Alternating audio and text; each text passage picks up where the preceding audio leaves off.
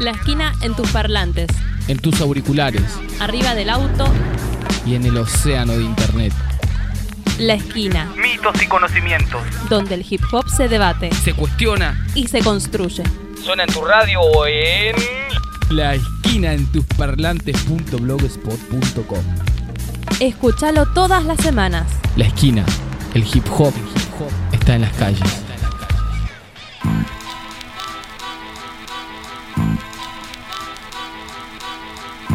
Buenas. Bienvenidos una vez más a La esquina, mitos y conocimientos del hip hop. En este capítulo vamos a seguir con el viaje recorriendo el rap de diferentes zonas de Argentina. Según indica el GPS, tenemos que tomar por la ruta 3 para el sur. Gire a la izquierda. Tenemos que hacer como unos 1800 kilómetros. En el camino va cambiando el paisaje. Atrás quedaron las vacas y los campos verdes. Cuando pasás la ciudad de Trelew, empezás a ver de a poquito al desierto. Después de unos casi 400 kilómetros de molles y junquillos y una sola estación de servicio, ha llegado a destino. ¡Ay, qué lindo el sur! Montaña, lago, arbolito, hippie, paz, tranquilidad. Si pensás que en Comodoro vas a encontrar todo eso, desde ya te digo que no. Recalculando.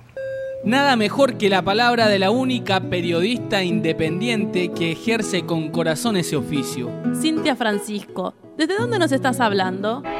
En el corazón de la Patagonia, al este de Chubut, está Comodoro Rivadavia, la capital del petróleo, con vientos que llegan a los 120 kilómetros por hora y bajas temperaturas, precios caros, los más caros del país, playas contaminadas, barrios con derrames de hidrocarburos, basurales clandestinos a cielo abierto por toda la extensión, altos índices de cáncer, consumo de drogas legales e ilegales, prostitución, violencia, son marca exclusiva en esta ciudad con más de 100 años de extractivismo y descontrol. A la sombra del progreso proliferan las ocupaciones territoriales sin planificación y en el paisaje agreste, entre la arcilla y los pozos petroleros, se levantan las casillas de chapa demostrando la desigualdad social existente. Conocida también como Petrocity, Comodoro me da rabia, ciudad de las 1000 putas y, como dice Asterisco, Comodoro, de 350.000 habitantes no contabilizados oficialmente, pero de comprobación empírica en el colapso crónico de los servicios básicos como el agua, cloacas, transporte público, educación y salud. Las luchas sociales también, incipientes y necesarias, se fortalecen en los vecinos autoconvocados por el agua, en reclamos de justicia, en la lucha docente que no cesa y en sus artistas que de a poco comienzan a hacerse cargo de construir conciencia. Mi Comodoro querido, una lágrima negra difícil de limpiar. Comodoro, te llevo en el corazón. Es un honor para mí cantar esta canción. Comodoro, de sentido del momento. Aquí me he criado, aquí estoy creciendo. Comodoro Rivadavia, un modelo de mal desarrollo.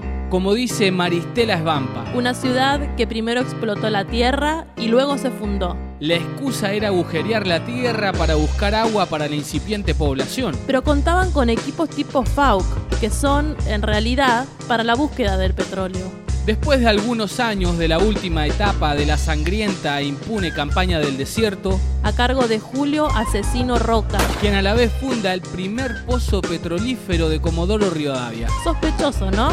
Una historia de saqueo con concesiones a empresas extranjeras, donde terminamos pagando para que se lleven el petróleo de la Patagonia, cobrando impuestos sin fiscalizar a cambio de una declaración jurada. Una policía corrupta que tortura y desaparece a los pibes de los barrios.